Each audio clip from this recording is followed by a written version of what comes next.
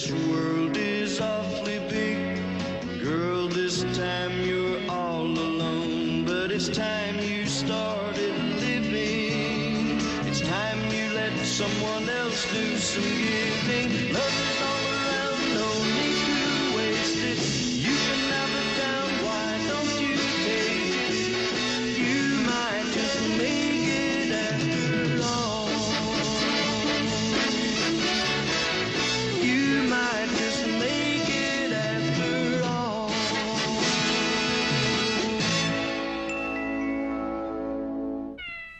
Welcome to After All, a cross-generational podcast dedicated to discovering and rediscovering the social, political, and personal impact of the Mary Tyler Moore Show.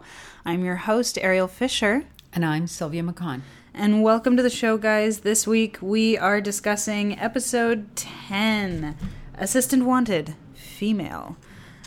This is quite the episode. I'm a little floored. It's a Phyllis-heavy episode, the first one that we've seen thus far. It took 10 episodes, but we're there.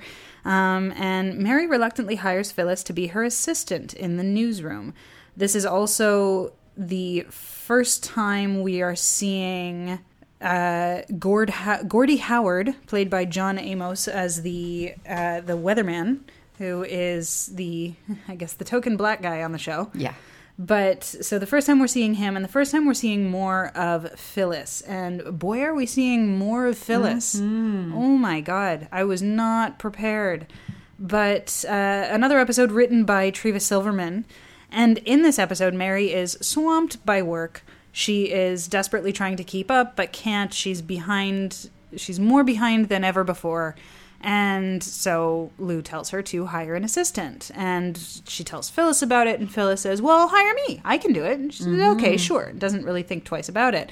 And Phyllis has been working for her husband, who's the dermatologist, and she was, working as a secretary and got fired from that job for overstepping her the role that she was hired for. Yes, as a secretary. She thinks she's bigger than she is, in a way. She's much too big for her britches. Yes, indeed. And she started diagnosing patients.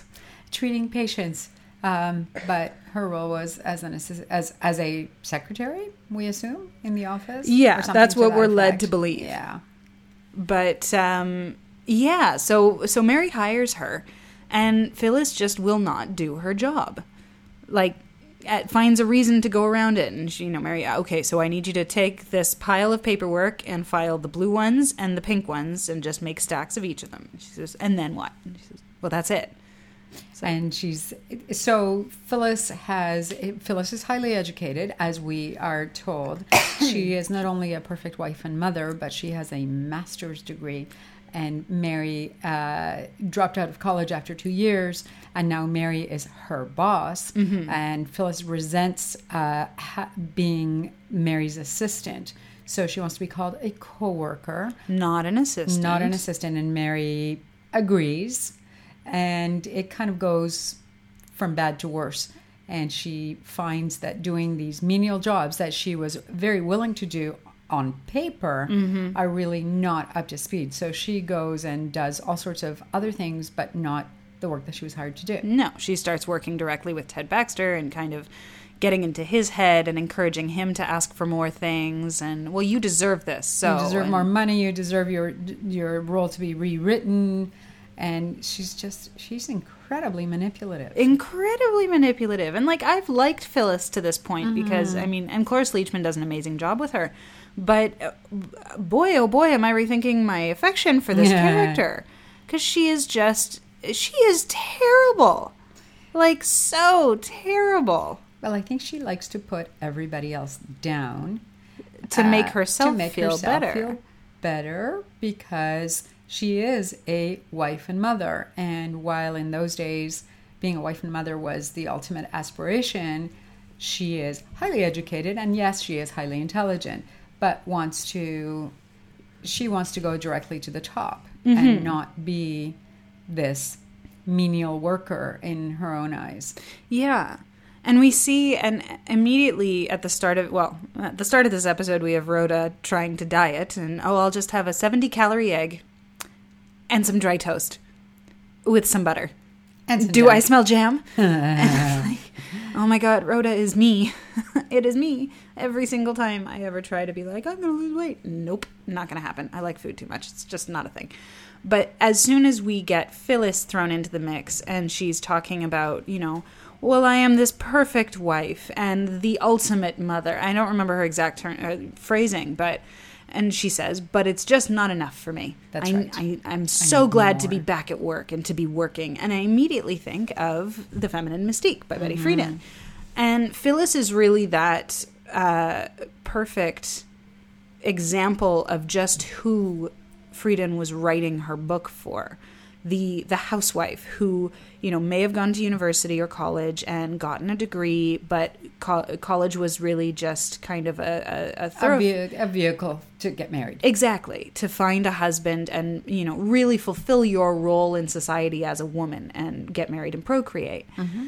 But, and at first it seems vaguely empowering. And then the more that we see Phyllis in this role, the more we start to kind of wonder. And Mary even does say at one point, she says something to the effect of, how Phyllis always seems so confident, but it really is... about her insecurity. Yes. Yeah.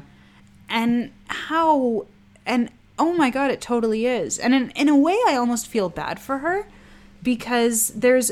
In the sole effect of, especially in what Betty Friedan writes about, that you have these women who are wives and mothers, and that's all they do, and they cease to, Phyllis clearly wants for more. She wants to do more and be more. And that's perfectly reasonable. Yes, but she is so relegated to these roles and these duties that she kind of...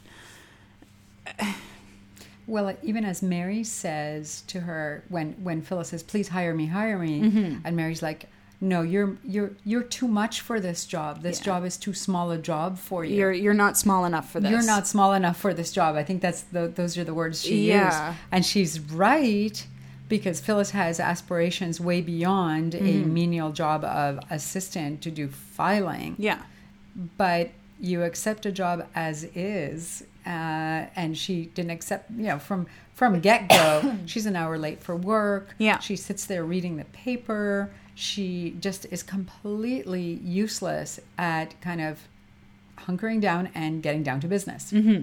She just won't do it because it's somehow beneath her. But in the way that I kind of say I feel bad for her, because her insecurities are so, when you realize that what it is insecurity, they're so on display, and she is so desperately trying to be more and is capable of more, but gave up on the workforce to be a mother, and has kind of fallen out of touch that way. She's everybody that Betty Friedan wrote her book for, and it's sad to see, because she's clearly a very capable person. But in this abject insecurity of being a wife and mother and very little else, and she has her hobbies and she tries to do things, but for the most part, that is what Phyllis is, and that's what she portrays herself as being most proud of. She just... Her ugly side comes out. Oh, completely. She becomes this malicious, horrible person. Very manipulative and very... She will look down on everybody else, and she can... play the cards. She uses Ted to forward her ambitions. He needs, according to her, he needs more money. He needs a new writer. He needs this, that, and the other, because he's just a puppet, and she can use him. Yeah, and it's not even to get something for her, so much as it's almost to get the recognition of having inspired the idea. Yeah. And that strikes me as also very much the role and duty of a wife, which is something that she's very used to. That's true. To promote and support a male figure and encourage them, like the way that she tells him, well, you just go right in there and you be strong and you be forceful and you'll get what you deserve, is very much the way you would expect, a housewife to speak to her husband when he comes home from work and, oh, honey, didn't get that promotion again. Hello, can I see a minute? No, I'm busy. Oh. What'd he say? Well, What'd he say? he's busy. He's busy? Well, use your strength. Go on, try it again. All right. Lou, you and I are going to have a little talk. What do you want? I want her here. Ted, I'm too busy to play games. Well, all right. I'll just talk to the general manager. All right, Ted. Let's talk. Phyllis, I think you and I have some filing to do. Remember when we had that little discussion yesterday? Well, that figure is still in my mind, and this time you're not going to talk me out of it. What's more, not only do I want that raise we discussed, but I also want some new writers on the show. Now, Phyllis here tells me this Norman Mailer fella's pretty good. And if he's not available, how about this Truman Capote? E. Oh, yes, that's right. Truman E. Capote. Look, Ted. Now, Lou, you look. Either I get what I want, or I don't go on tonight. Mary, would you get me the file on available anchormen and their phone numbers? They may need somebody tonight. Yes, sir. He's bluffing. You're bluffing, Lou. Trying to pull the old blufferino, eh? Well, it won't work. Here they are, Mr. Grant. I think they're all up to date, so almost any one of them should be available. You're trying to bluff me too, eh, Mayor? Well, I'm telling you it won't work, Lou. I want that raise, and I want it fast. Let's try him first. Sir. Who are you going to dial, Mayor? The weather report? Bluff, bluff, bluff, bluff, bluff? Hello, this is Mr. Lou Grant's office at W. I think I have some filing to do. God forbid she try and do that for Mary. Yeah. But Ted Baxter, you're a successful TV personality. Right. You're this strong male figure-ish. Even though he's a buffoon. He's a total buffoon. That's besides the point. But that seems to be that the only mode she seems to be comfortable with is master manipulator, but also bolsterer of and supporter of men in power and men in control. Yeah, which is such an odd, well, not odd, but it's an interesting decision for the time. It's kind of the role that women were exactly socialized to play. Yeah, wife, mother, and supporter. Yes. Yeah. But you don't generally see, like, unless I'm wrong. I mean, I don't have that much exposure to sitcoms at the time, around this time, or even something like I Love Lucy, which was earlier, or The Dick Van Dyke Show. Mm-hmm. But the role of the wife in these situations was, as slight foil to their husbands. Right. But it was also as wife to their husbands. It was as supporter of their husbands. And that was their job. That was their role. You didn't get to see the ugly side of that. No. If I'm not mistaken. Yeah, I can see that. I'm trying to think of other episodes, let's say of the Mary Tyler Moore Show, where Mary herself was the supporter of her husband. Mm-hmm. There was certainly one episode. And you mean the Dick Van Dyke Show? The Dick Van Dyke Show. Mm-hmm. There was an episode where Mary wanted to go back to work, where her character name is Laura Petrie. Yeah. In the Dick Van Dyke Show, where she wanted to go back to work because she was bored at home. Right. And she was a dancer before she got married and had a child.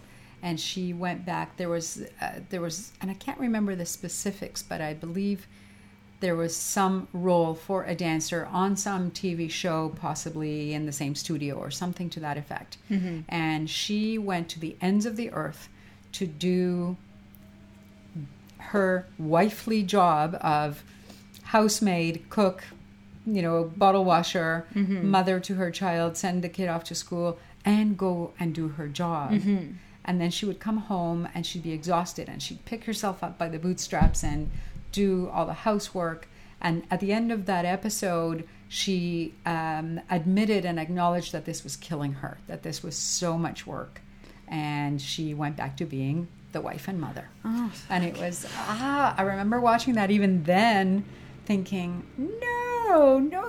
no, this isn't how it works. No, the solution is to hire people to help you do the housework, to get, So that you do what you love send your to kid do. to daycare. Exactly. And I mean, get your kid was in school already. Anyway, but just the whole idea that poor little wife, you can't be working and be a wife. No. You have to And just choose one, and obviously you'll choose taking care of your home Because it's a much more important job. yes, it is the nobler profession. Which is kind of interesting because at the very end, Yeah. when Phyllis has done so many bad things that Mr. Grant says to Mary, you have to fire her, and she fires her, and Phyllis gets extremely defensive, and her way of getting defensive is to say, well, you're firing me because you're just jealous because I'm married and you're not. Yeah. And so she reverts back to using her marital status as being the end all and be all of feminine worth. Yeah, and value. It's me. Oh. Hi. Hi. Hi. Good luck. Good luck? What for? Oh, nothing. Nothing. Listen, Phyllis, I have some coffee in the kitchen. Would you like some? No. I had a cup downstairs. You're fired. I didn't say that. Phyllis, it just slipped out. I mean, Phyllis, sit down. Phyllis, I am so sorry I said that, but at least I said it. You know, at least now it's out. And the important thing to remember here, Phyllis, is that not everybody is right for every job. I knew it. I kept telling myself, Phyllis, I said, dress dowdy. What? Dress dowdy. Sure, I said, Mary's a pleasant-looking single girl, even a nice-looking single girl. But you know how touchy career gals get when you're married and they're not. Phyllis, what does your being married and my being not have to do with this? Nothing. No, we'll just say you fired me because I'm not right for the job. Okay? Want to say that? Phyllis. No, come on, we'll say that. I'll tell Lars he'll get such a howl out of it. Oh, don't worry, Mary. It doesn't matter, really. Lars and I have fantastic plans for tonight. You know how married people are. Oh, where are you going? Oh, we're staying home. Absolutely. Yeah. And it's and that moment happens and both of us just kind of like Whoa, that's ugly. Oh yeah, and I like audibly was just like, "What the hell? Are you kidding me?" Like it's so malicious. You can see, and it's a testament to Cloris Leachman's abilities as a performer. Yes. Because you can see it. The fangs. You can see the fangs come out. You can see her eyes roll over to kill. Yeah. And it's just, okay, well, you can say that you're firing me because I'm just not suitable for the position. But we both know it's because I'm a hugely successful wife and mother. And she sinks her teeth in and, you know, and leaves on a note of just utter disdain and villainy, and just kind of says, you know, well, that's perfectly fine. I'll go up and what's her husband's name? Lars. Lars and I have We never see Lars. We never see Lars, which is also kind of refreshing, right? Because despite Phyllis not really being her own person, she's still allowed to be the only real person in her own life. Mm-hmm. But you know, we have a wonderful night planned, and Mary goes, "Oh, where are you guys going?" "Nowhere. We're staying home." That's the only oblique reference to sex. Exactly. Yeah. And that she has someone to have at home, sex with. to have sex with at home. Because she's married. Because she's married. Yes. That I have what you don't have. Yeah. A constant, steady sexual partner who is also my partner in life, and screw you. And it's interesting that Mary says very openly and very kind of scratching her head, what does my marital status have to do with me firing you? Mm-hmm. Like she sees the disconnect between Phyllis's incompetent work life and Mary's marital status. How is that even a thing? And it's not. And it's not a thing. But in Phyllis's eyes, that's what she hooks into because that's the only thing she has to hook into. Yes. And again, you see that stem from her insecurity, and she does come back, and while, you know, before they roll the credits, the last kind of end scene of the episode is Phyllis in Mary's apartment. Mary's watering her plants, and Phyllis is kind of following her around and begging and pleading for forgiveness, and kind of trying to really sublimate and really kind of, there's no excuse for it. That was totally uncalled for. I was horrible to you, and that wasn't okay. And it's if they had left it on the other note, it would have seemed almost more complicit in how vile her behavior was. Like this, we like her again. Yes. Like exactly. Yeah. But we also kind of understand her. We're seeing this, and it's a testament to Treva Silverman's writing again, that we see this portrayal of the ugly side of An unfulfilled married woman. Yes. Yeah. And this idea of kind of toxic domesticity at the time, right? That we have, and it's all very covert. Like, these are just, short moments at the very beginning of the episode and the very end of the episode. The crux of the episode is made to be very light and very funny. Nothing is dealt with very heavily. No. But these small moments happen, and it's a female writer trying to covertly inject really serious issues about this toxic domesticity of the time into an otherwise innocuous script.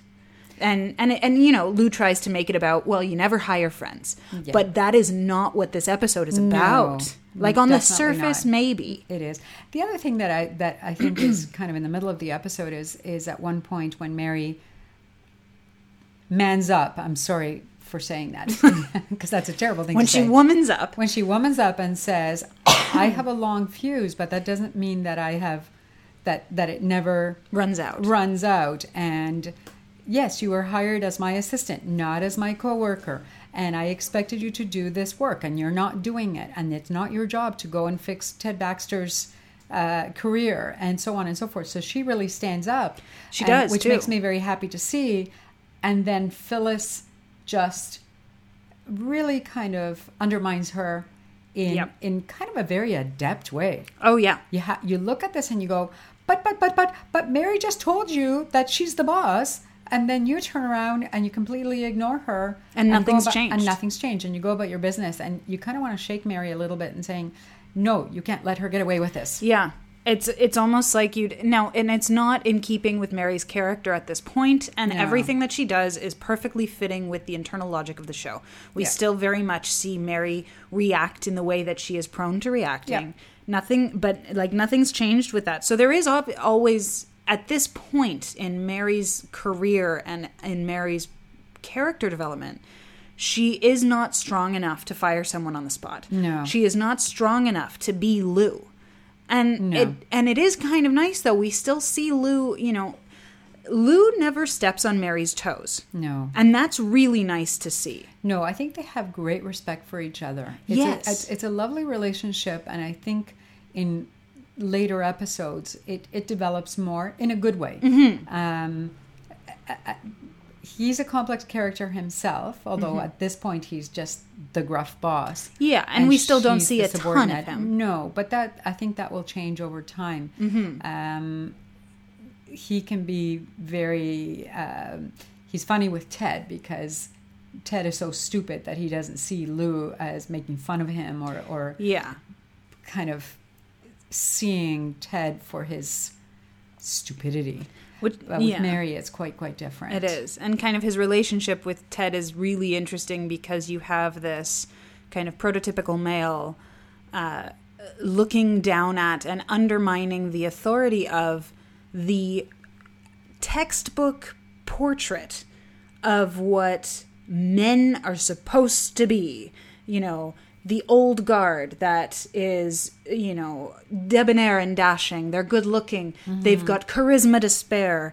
But he's an idiot. And Lou calls him on his idiocy all the time, and is definitely kind of domineering and undermining that notion of masculinity. Yeah. Which is really nice to see. Yeah. And again, the way that Lou has this great respect for Mary, he half seriously fires Phyllis right at the beginning, who again manipulates her way into the job again. That's right. But he offers Mary fatherly advice, is I think how he puts it. He wants to shape her into the person who is going to have the confidence to be able to make those tough decisions for herself. I think he would like, if I can see Lou's sort of long-term goal is to make Mary him. Yes. Yeah, completely. Yeah. And he sees that potential in her, which is so nice because he sees that potential in her. Woman, in a young woman. Yes, a young woman who has no experience in the industry. I keep forgetting she's only 30. Yeah. Yeah, she is. She's my age. She's in diapers. Yes. It's terrifying. The diapers that Phyllis would change and clean, you know. That's it. But then, you know, so again, in keeping with the internal logic of the show, Mary isn't at the place where she would fire her on the spot, though she really should. And even when she finally does fire Phyllis, again, in keeping with Mary's character at this point, she is profoundly apologetic for it. And you can see her wanting to take it back. Oh, yeah. And not wanting to do it. And it pains her. I'm sorry for firing you. Yeah. She blurts it out. Yeah. It just comes out because Phyllis literally pushes every button to the point where Phyllis is insufferable. She's completely insufferable.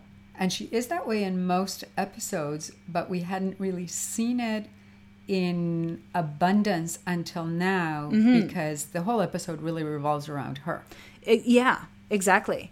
And it's nice to get to see, and I mean that happens, right? With any series, with any show, as the episodes go on, you progressively get episodes specific to that character. Obviously, this is the Mary Tyler Moore show, so for the most part, we're seeing Mary Tyler Moore, we're seeing Mary Richards. But the other characters develop over time. They do, and I think especially as the seasons go on, we will get more development, more deeper development. Phyllis, I think, more Rhoda episodes like we had with her mother, more Phyllis episodes like this one, more Lou episodes, more Ted episodes. Like we're going to start to see these people as multifaceted characters. True. I'm trying to remember how many spin-offs there have been. Well, Phyllis had one and Rhoda had one. Yeah. I think Lou had one too. He did. It was after the show ended, though, if I'm not mistaken. Right. I think it was, whereas Phyllis and Rhoda each got a spin-off while the Mary Tyler Moore show was still on the air. They wrote them off the show and onto their own show, kind of simultaneously. Okay. But at this point, you know, we're seeing more of what we've seen of Phyllis has been that kind of nosy, meddling, slightly manipulative, passive-aggressive, hugely very passive-aggressive housewife. She's been that character. Again, every time I've seen her, I just think of the feminine mystique. I think that you know, she I think she even references the book at one point. Does she? Maybe. Or I'm putting that in there. I'm not sure. I might be making that up. But it's just really interesting to get an episode that's all about her because she's a very complex character portrayed in a relatively frivolous manner. Yes. Like this episode again is so much about, you know, don't hire your friends, and that's kind of what it markets itself as, but it's really not about that at all. It's about many other things. Yeah, Treva Silverman has worked in this really intricate, complex character study of what society has done to women at this point, where if you're a professional woman, you're constantly resenting married women. If you're a married woman, you're never satisfied. And never the twain shall meet. Mm-hmm. And that's really progressive for the time to be able to see something like this. Yeah. And to see her insecurities. The fact that Mary acknowledges that a lot of this is coming from an insecure place. From a good place. Yeah. It doesn't even really... They don't really dive into it any more than that. Mary it's a throwaway line where she just says what she's doing is coming from a place of insecurity. That's right. And even just the way we see Phyllis react to being fired and then react to her reaction, it's still not really dealt with. Like, it's kind of touched on that it's about insecurity, but it's not really dealt with in any significant way. No. But as a woman watching this show, that's what this is all about. Absolutely. You can totally see the insecurity in the fact that she comes back. First of all, that she gets hugely defensive, because defensiveness to me is insecurity. Mm-hmm. she gets hugely defensive in how she handles being fired and gets nasty. And then the next day comes back and apologizes for how she overreacted and how she reacted so negatively to the whole thing, instead of taking it like an adult and saying, okay, I'm sorry, I did a bad job, you know? It absolutely blows me away. Like it's, and I wonder how many people's heads this went over at the time. Like I'd imagine most women would have watched this episode and been kind of blown away by it. And I wonder, I don't know. I don't know. I wish I could put myself back there and see how it all went, because I don't know that there were that many people who were in that situation that where they would have said or acknowledged that kind of behavior. In 1970, how many people did I know? How many women did I know that worked or didn't work, who were married and worked? Yeah. If it wasn't because they absolutely had to in order to put food on the table. As like a single mother or something. Right. Or because you needed two incomes. Yeah. You know, whatever. Well, I mean, at this time in 1970, you know, when you would have watched this show, you were how old? 15. Okay. So yeah, so you wouldn't have known too many. You probably wouldn't have been aware of that dynamic. No. I mean, I'm trying to think of, so I was like 15. You didn't know any married people that weren't adults that you probably didn't have any further insight into their lives. Other than my parents' friends. And my mother worked out of necessity. When we came, she didn't work when we lived in Argentina. When we came to Canada, we had no money. And I want to say that my father sent her out to work, because that's essentially what he did. So, and to her credit, she went out to work. And she worked a very menial job because my mother didn't have much of an education to begin with. But it was what we needed at the time. And I think as a kid, I didn't know any different. It was like, okay, so mom has to go out to work, and that's okay, and that's what we do. Yeah. I don't remember judging it in any negative or positive way. It just was what it was. It was a thing. It was a thing. It just made more work for me because I had to babysit and do the grocery shopping and do the laundry. So I was the hired help for no money. Well, that's why you have kids, isn't it? So you don't have to do the dishes or buy a dishwasher. Exactly.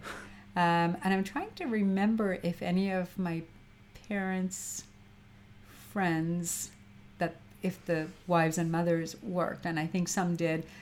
This was a whole immigrant community. So I think some of those women worked, again, out of necessity. Well, it's expensive to immigrate. It is, and you're starting from scratch. Yeah. Did you ever feel that kind of pressure to stay home with babies? Yeah. No. Even as a kid, watching like shows like this or seeing just the way adults interacted, did you ever think did that ever leave an impression on you as to what you could do? No, the idea of being a housewife never held a lot of appeal for me. That doesn't surprise me. I think I always wanted to have a career. Yeah. But I also wanted to have children. So I want and that the whole concept of having it all and being able to have a successful career and a marriage and motherhood and being able to have it all simultaneously was just coming into being around the time when I was becoming an adult. So it seemed like I grew up with that concept at that time. So, you know, we're also myopic and so egocentric that we see the world developing along with us. At least we boomers do. Maybe you guys don't. I don't know. But but the idea that at the time when I wanted a career, going to school to have a career was not thought of as weird for a girl. It was okay. It was okay. It was fine. And then at the time when I was having children, the idea of sending your children to a babysitter or to daycare so that you could continue with your career was okay too. It wasn't thought of as weird. No. It was, I would say, probably at the time when you and your brother were born, I want to guess at least 50% of mothers went back to work. Mm-hmm. There was mat leave. There was official mat leave already at least in Canada. So I kind of grew up with the idea of being able to do all of this. Did it make me feel less guilty for being a working mother? No. Because that's always a thing. That you feel guilty for not being there. Yeah. Why is that? Because you do. Because it takes a lot. Because a working life, you're working all day. You're working while your kids are hitting milestones and developing and doing things. Mm-hmm. And yet at the same time, being home with children full time it can be a little mind numbing. It can be boring. It can be unsatisfying. So I think the trick is to be able to have that elusive work-life balance where you work enough and stay home enough so that you can do both. Part-time work, job sharing, it's a perfect thing if you can afford it. Well, exactly. And in it's a money thing.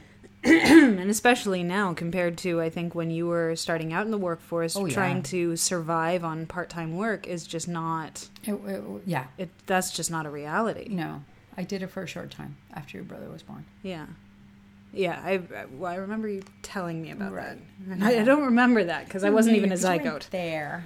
And it's interesting because that dynamic too, you know, this Phyllis guilt of, well, you're not a wife or a mother and I am, therefore I am a superior woman. Mm-hmm. It still kind of exists, I think, in a way. Like we're I think so. We're seeing this strange shift though, where as opposed to like women are expected to work now.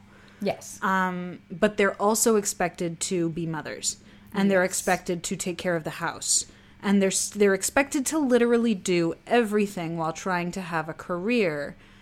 And there's this new strange thing where men who are embracing 50% of the parenting and who are embracing 50% of the housework are being lauded as heroes because wow, that's so amazing that you have that your husband is willing to look after the kids. No. They're his kids too? They're his kids too. Yeah. Like it's a strange shift in things that we still have this kind of archaic mentality that men don't do those things. So if your husband is willing to do them, they deserve a cookie and a gold star. Because good for them. Because it's your job. Well, exactly. Yeah. And it's somehow weak if you need the help. Mm-hmm. But good for the husband for helping. Yeah. Right? It's such a perverse mentality. It's still a double standard, no matter how we think of it. And I know the stats continue to show that women put in more hours into home work than men. Even those men who do their, I want to say fair share, even though in order to be fair, it should be 50-50. Yeah. And it seldom is. Yeah. But it's so... Yeah. And it's still so a problem. Well, it sucks that your childbearing years are concurrent with your career advancement years. Or even your career beginning years. Like at my age, at 29, you already had one child. Yes. And you were working on your career. Yes. And you owned a home. Yes. And you owned a car. Yes. And like you had all of these things. I had the accoutrements of adulthood. Yeah, you had all the merit badges. You'd acquired, you'd taken care of your fort building and your knot tying, and then you decide, you got your badges for motherhood and home ownership. Right. But for me, like this is a totally different. But your generation is launching way later. Way later. Way later. For many valid reasons. Yeah. They're not like, I'm not one who says, in my day, we did this at this and this age, because I totally see that your generation is dealing with more complex issues, with more choices, with way more expense in everything. Never mind home ownership. Yeah. But just in everything. Well, yeah. Higher cost of living, lower earning Wages potential. have not kept up. No, not at all. And that's in Canada. Yeah. And in Canada, they've kept up reasonably well. They're Yeah. still not great, But not in but they've kept comparison. up, not in comparison to the States. No. And I think too, the job market is so strange and so precarious. And when I graduated, I had a job the next day. I had a job waiting for me. Yeah. Now, granted, it was in healthcare, so it's a more stable environment. Yeah. But I think with the advent of social media and the internet and the democratization of media, people in your line of work have a much more difficult time than they might have 30 years ago, where if you graduated, you had a job. Yeah. You had And a job even- in print. Well, yeah, and it was a more straightforward application process for Yes. a job, and getting a staff job wasn't the rare unicorn that it is today. No. It was still hard to get, and it was competitive, but it wasn't the wasn't unicorn what it it is is. today. No. It is rare now. Yeah. I know 2 people, one personally, who have staff jobs at major publications, and that was after like 6 years, give or take, of barely scraping by doing Freelancing. freelance work. Yeah. And and there lies another issue, is that depending on what you want to do with your life, and especially with me, it's, if you want to write, and I don't, and I'm starting to get into doing more kind of personal essay type work. And I have no idea who's going to pay me for that. But if I want to do it, I have to fit it in after work, After or your day before job. work, or Yeah. on my breaks. I have to fit it in the in between, and hope that somebody might pay me for it while working some other job, and thinking about the prospect of children, and do I or don't I, and will Yeah. I or won't I, and if I won't, why?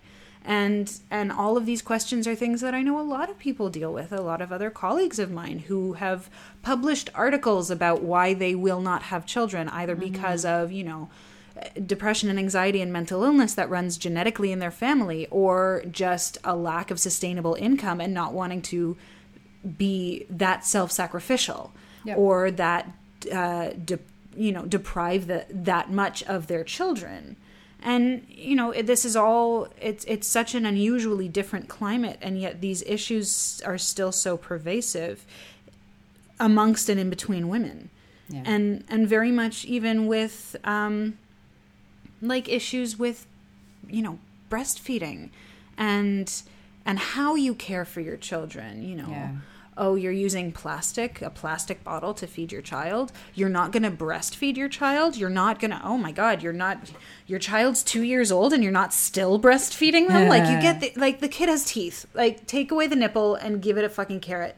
It's just, it's unbelievable the amount of shit women dump on each other. On each other. Specifically around child rearing. Child- It's a big yes. deal. And again, is that because we see that as our value. Like, we are a good mother if we do these things, if we are virtuous, if we feed organic, if we all these different things. Yeah. So we need to do all of that and have a fabulous career that pays a ton of money. And we have to be able to look amazing, because that's part of our persona as a woman. You must maintain a svelte physique at all times. You must be the perfect weight, have the perfect hair, the perfect skin, amazing makeup, great fashion choices, while being a perfect mother and working a full-time job and being a perfectly supportive wife.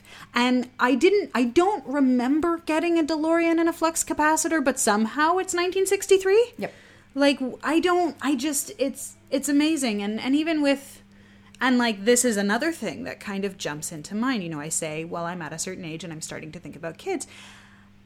I may not be able to have kids depending on what age I finally decide I'm financially stable enough or no longer appropriately selfish enough to be able to share myself with a child. Like, you have to be there is a certain level of self-sacrifice, obviously. Of selflessness. Selflessness, yes. I think that's a more appropriate word. Yes. Self-sacrifice sounds very, it's like, I'm going to sacrifice myself in order to have children. And I think it's like that. No. But But there is a level of selflessness that you have to be willing to live with for the rest of your life in order to have children.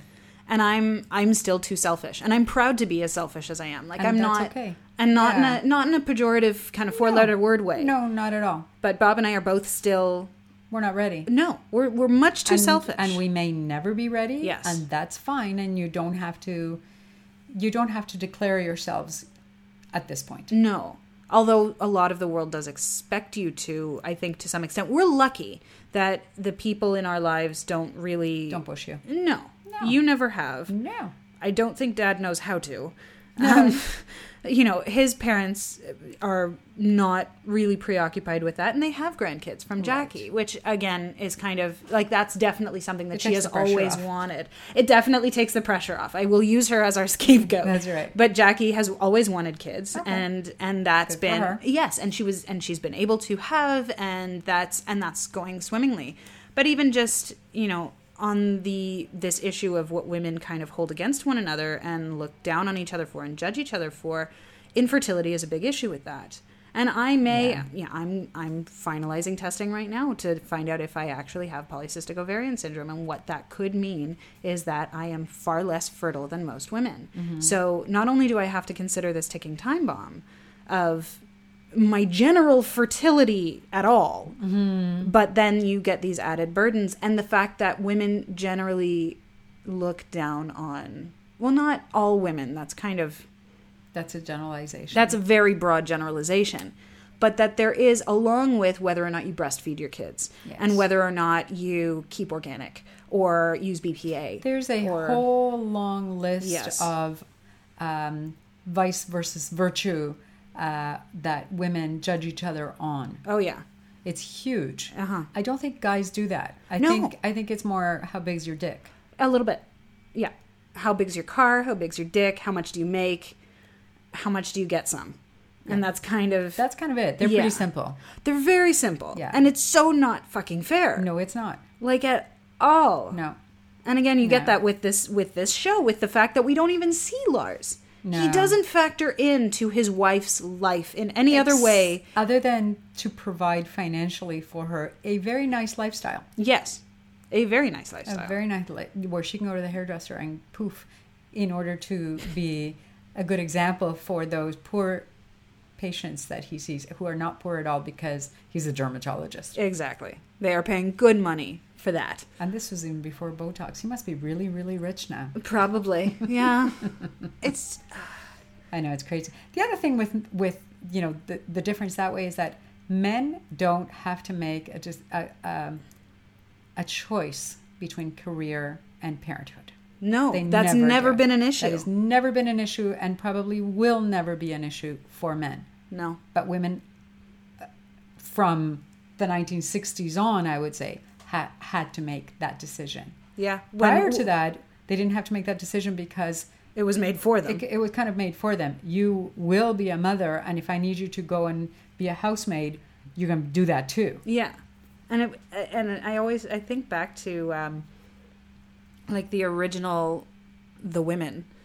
And the character who is a writer, who's kind of tertiary in the original version, is, she's considered the spinster because she's a career woman. Right. She's never been married. She doesn't have kids. There's subtext as to whether or not she's gay, but for the most part, it's just, well, you're old and frumpy. You don't have a man. Is this the Sylvia character or the other one? No, this is the other one, who in the remake is played by Jada Pinkett. Right. Who is just a single Playboy lesbian career woman writer. Right. Who I adore. Like, she's fabulous. amazing. She's amazing, and she's super successful. Super successful. Except she picks really stupid girlfriends. Yeah, well, can't win them all. Yeah. But in the original, the career woman is a spinster. And that's, in the 1940s. Right. And that was the portrayal. Like, women just didn't hold down jobs. Nope. And they almost became cautionary tales. That if you want a career, that's fine, but think of the babies think of the man you won't have. Think of the babies you won't have. Think of the home you won't have. But you will, yeah. Or the home you won't have the privilege to build and maintain. And it's like, and scrub floors. oh my God, it's so just archaic. And it's still very much an issue. Mm-hmm. And that's... It's better. It's better than it was. Mm-hmm. And it will, hopefully it will continue to get better. Hopefully. But biology, unfortunately, gets in the way of the choices that we make. Oh, yeah. And it's and all of this is coming from an episode that's basically just based around don't hire your friends. Yep. So thank you, Treva Silverman, for being the phenomenal writer, putting in all this beautiful, subtle, just covert subtext into an otherwise simple 28-minute episode. Quite different from some of the other episodes so far in terms of some of those other episodes were very simple. And they were just a sitcom. Yeah, and there's not much more that you can read into it or take out of it. Yeah, not a lot of subtext. No, it's very superficial. Yeah. And then you get these. Then you get this, and which is awesome. It's fabulous. Unbelievable. So join us next week when we talk about episode 11, 1040 or Flight. Mary's income tax returns are audited. Audited. Mary's income tax returns are audited by an amorous IRS agent. Oh, God. Of course. So join us next week for that. The episode written by, is it Treva? No, David Davis and Lorenzo Music. So we will see you next week. Thanks again to Modern Superior for providing us with a wonderful home. To Casey, Dan, and Greg for doing that for us. And also check out all the other episodes of all the other shows on the Modern Superior Network. Some really wonderful shows, including, of course, my other show, A Frame Apart. And you can find us on the various social medias, Twitter, Facebook, Instagram, etc. at After All Podcast. I almost said A Frame Apart Cast. That is incorrect. At After All Podcast. You can also email us at afterallpodcast@gmail.com. Let us know what you think of the show, anything you'd like us to talk about that we haven't yet, issues in certain episodes that you'd like us to touch on. Or, your own personal experiences with these particular feelings of, being pigeonholed as a woman, not being able to, do it all and what that means for you.